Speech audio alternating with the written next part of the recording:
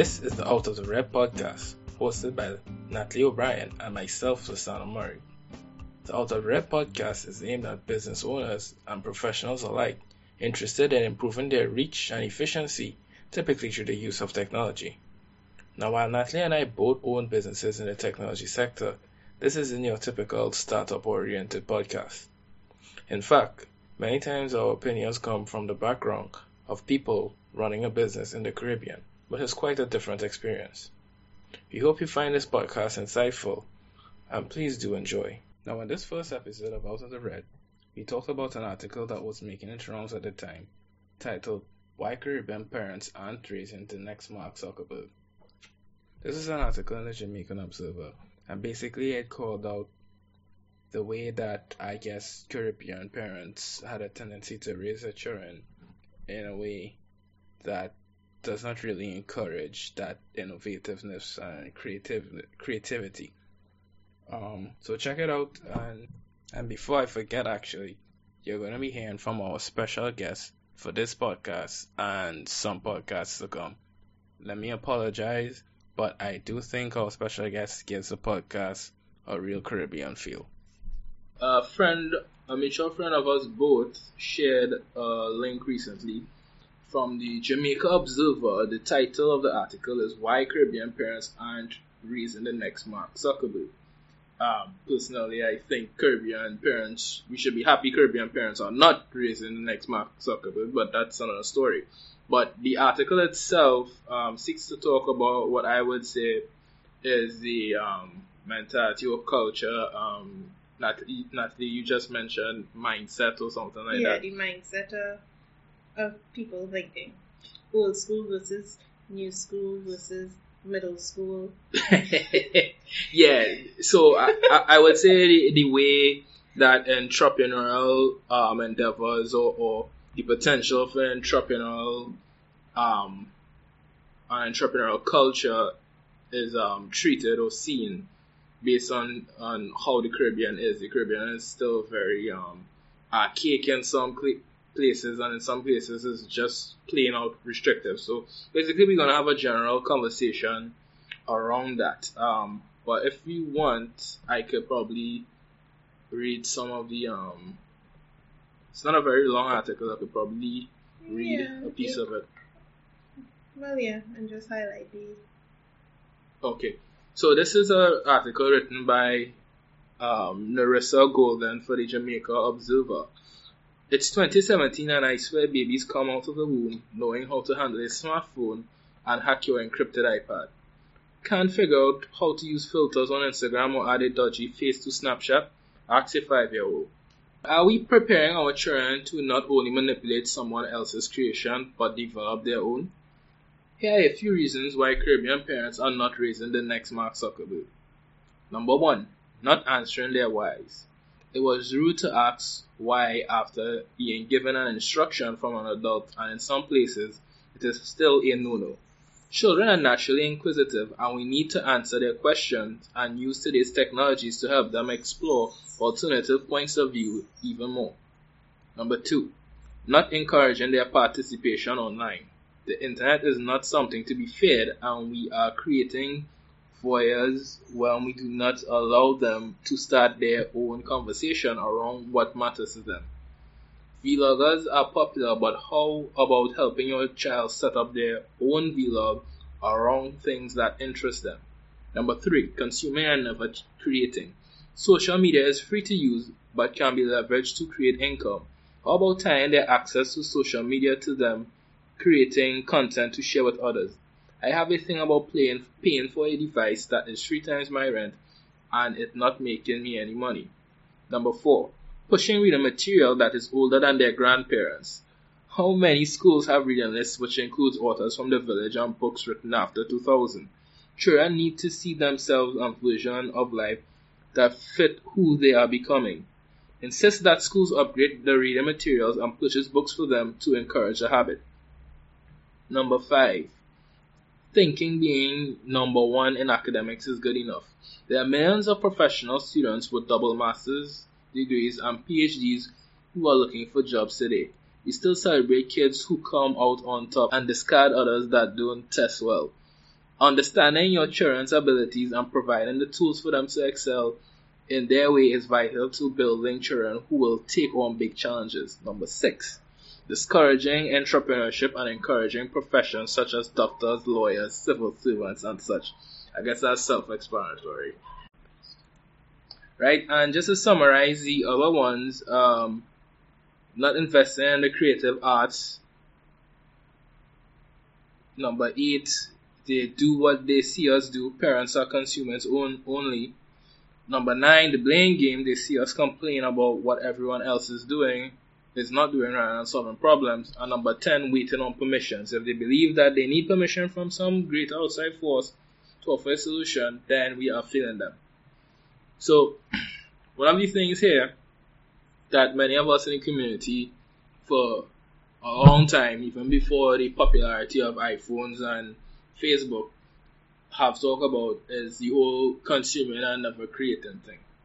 If you've been somebody who, I don't know what your experiences might be like with that naturally, but if you've been somebody who is not into mainstream technology, but into technology for what you could do it can do for you, and then you have that conversation with somebody who is like, real heavy consumer tech base, as at a point in time a lot of some of my friends would, they would go crazy over, oh, look at this iPhone, it's so pretty. Yeah, and you are like, okay, it's so pretty and whatnot, but there's a lot of practical issues there. There's so many things you can't do with it. It at a point in time, at least for me, it really felt like, wow,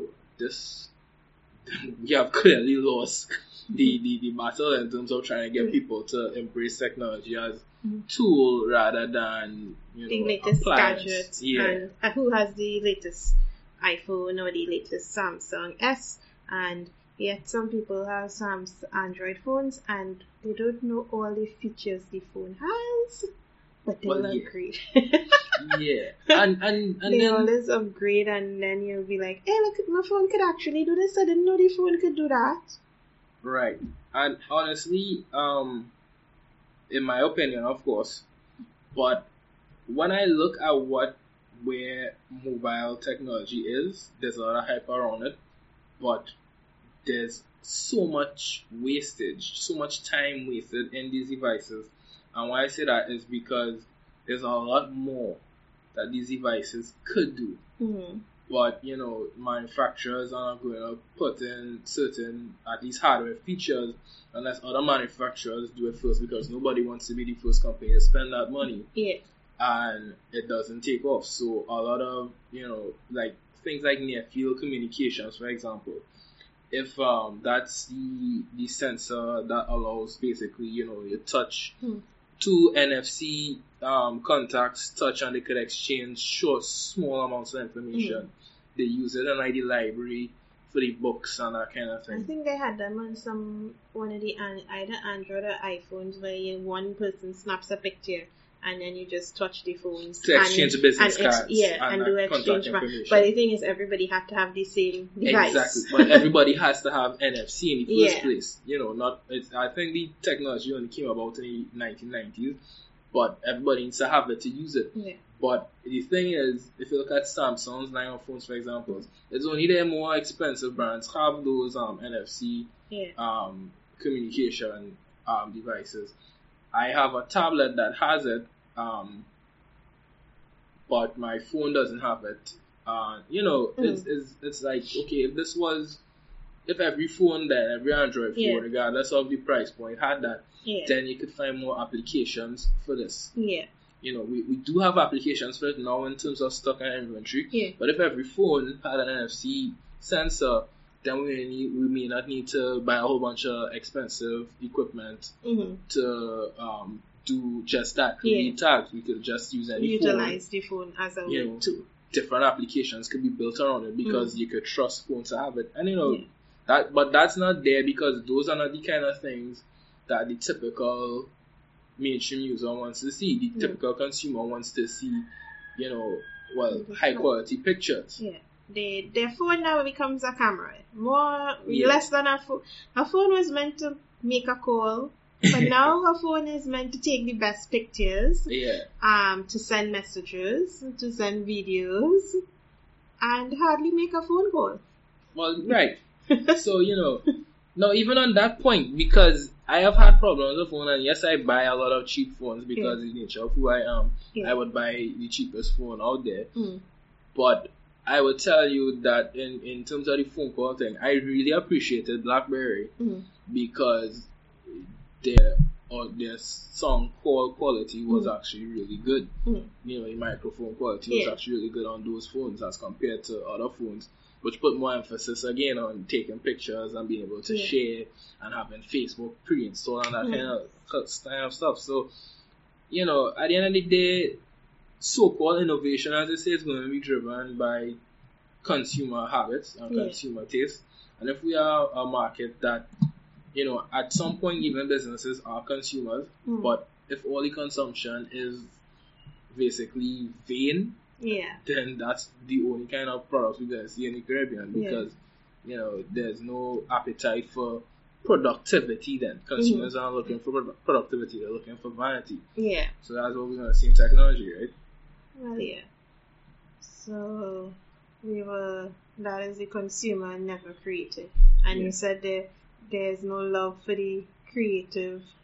For local production as well, right. On the other side of that, Yeah, and I was saying, not really no love, but we don't know they are out there. Well, there are some that are out there, but again, they are not visible.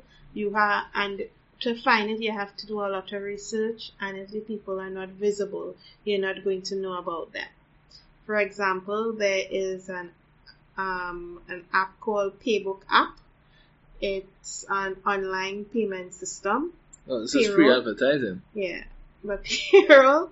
And somebody found it and was like, hey, look at this app. It is cool. Everybody should try.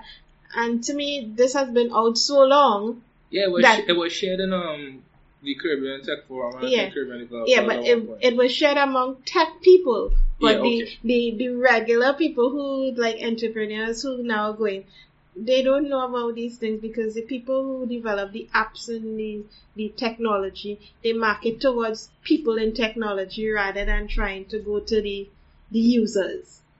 Well, and then, as you know, we locals, once it make local, we have a little problem with local, Well, that's what I'm saying. Because how much you could trust local, But because that's what I'm saying. Because I agree with you to some extent in terms of how some people market. Because some people really do still market, heavy tech based. Like people just be like, oh wow, tech.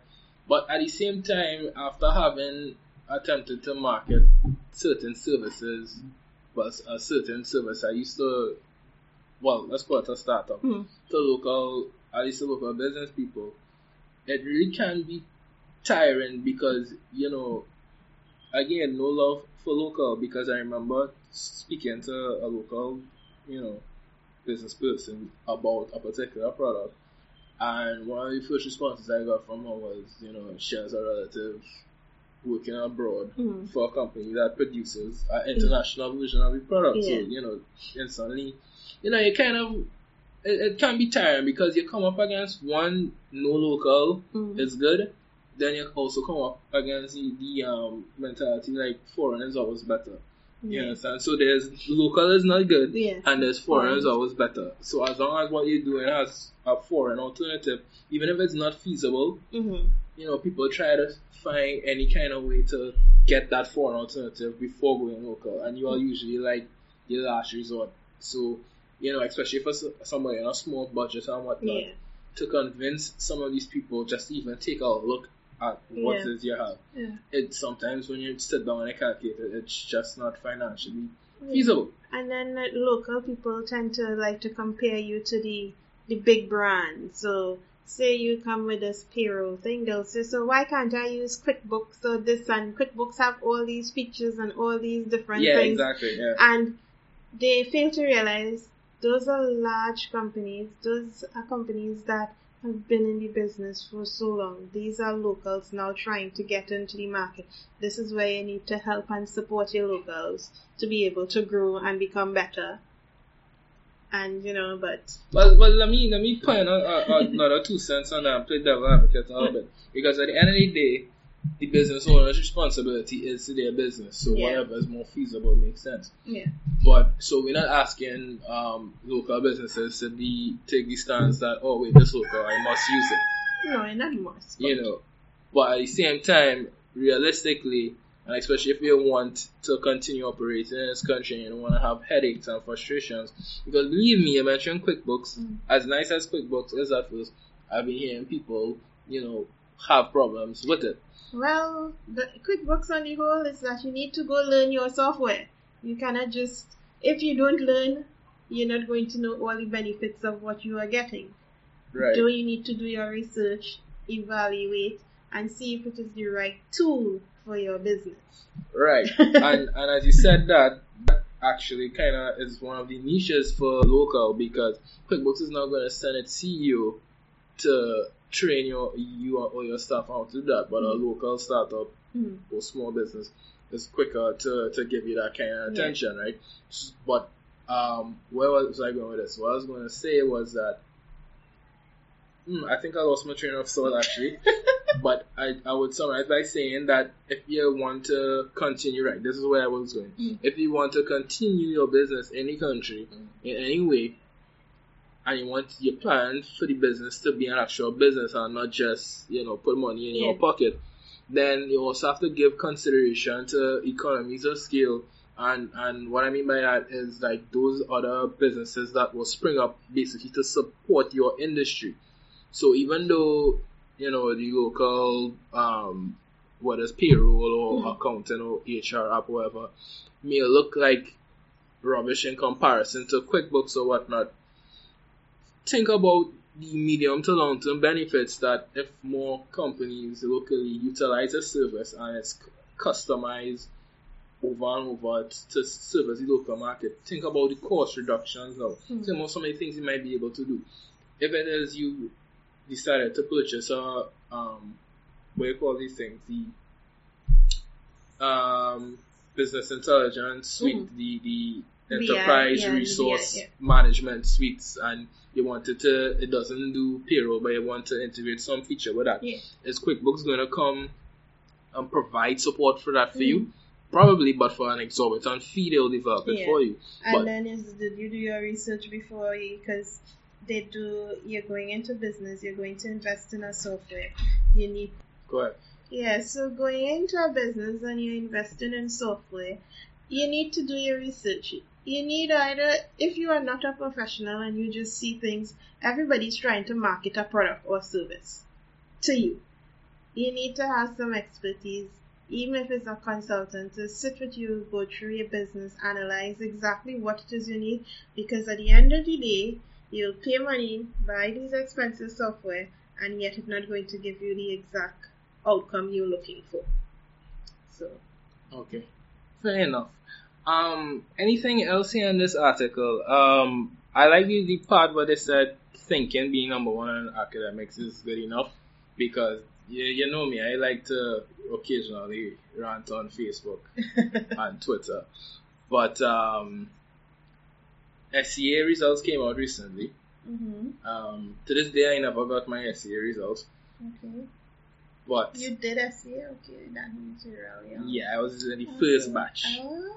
I was in the first batch that's early. Alright. Yeah, so my age could be calculated. But I don't know if with common entrance there was a big fuss over who came first and what and that kind of thing. No, the common entrance. Oh, you're making me sound a little okay. No, with common entrance is just the fact that you passed first school, and it had at that time you have the 5-year schools and the junior sex, which were the yes, I do remember the junior right? sex. Yeah. So, but now I think everybody wants to have all the degrees, the paper. They're getting overqualified. Well, where I was going with that actually was the amount of. Now I know there's a commercial interest in it because it's in media houses who, put all our coverage on the SCA, and they do sell products around SCA. Not calling them out or anything on that, but there's a lot of attention on who came first and who did well and this kind of thing in SCA. But really and truly, SCA is actually a dumbing down of common entrance. if you ask me, because when I was in primary school, there was social studies and all the other common entrance stuff, and then when we hit standard 5, they told us, well, no, we have this new examination now. It's just maths and English. Oh, okay. Right? I don't know if it's still just maths and English, but it was a dumbing down, and this is actually so kind of contrary to the point they're making about being number one in academics. But the point I'm making with that is that I don't think any right thinking person would disagree that our education system needs a serious revamp. And many people, older and younger, continuously say, or increasingly say, we take away any kind of creative or ingenuity or any kind of spark in a child and force them to comply. Hands up, hands out, fold their arms, fingers on your lips, sit down. Yeah. And we celebrate children who are doing well under this kind of system. Well, yeah, being more like a robot. Yeah. Being just... I got a 2 in math, right? I think. I don't remember. But I know I could have gotten a 1 or a distinction, but I literally had gotten so good with math that I became lazy during the exam, and I just kind of threw away half an hour. I think I put my head down to sleep or something. I became too confident. Yeah, okay. So when I finished, I realized, I didn't have enough time to finish everything. But I was doing so much math lessons and so much past papers that I became good in math, the subject. Yeah. But really and truly, I was just becoming better and better at doing the exam. Yeah. You know what I'm just saying? to pass an exam. Exactly. Actually doing the work is something different. If you ask me to apply any of those math principles, some of them now I can apply because of software development and that kind of thing. If you ask me to apply some of those principles of problem solving, I actually probably could not have, because I was only thinking in terms of, the answer to the questions they gave me. Yeah. But we celebrate children who excel in these kind of systems, and there are so many people who just can't seem to think for themselves. Like, I won't call the name of the company, but I recently asked their staff about information regarding certain taxes that were recently introduced. And they couldn't even understand my question. I was asking them, okay, is it that the authority that you all pay these taxes to them, is it that they sent you all an official document stating these are the new taxes? Because I'm hoping it's not just a case of whatever was put in the media is what you're over.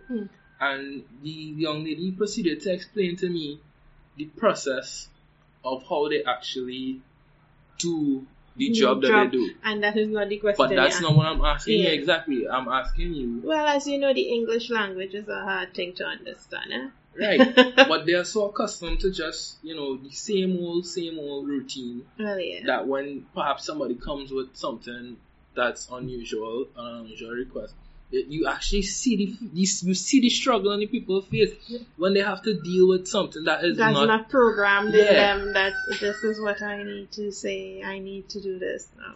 Yeah, so it's from what I think maybe it's from all this studying.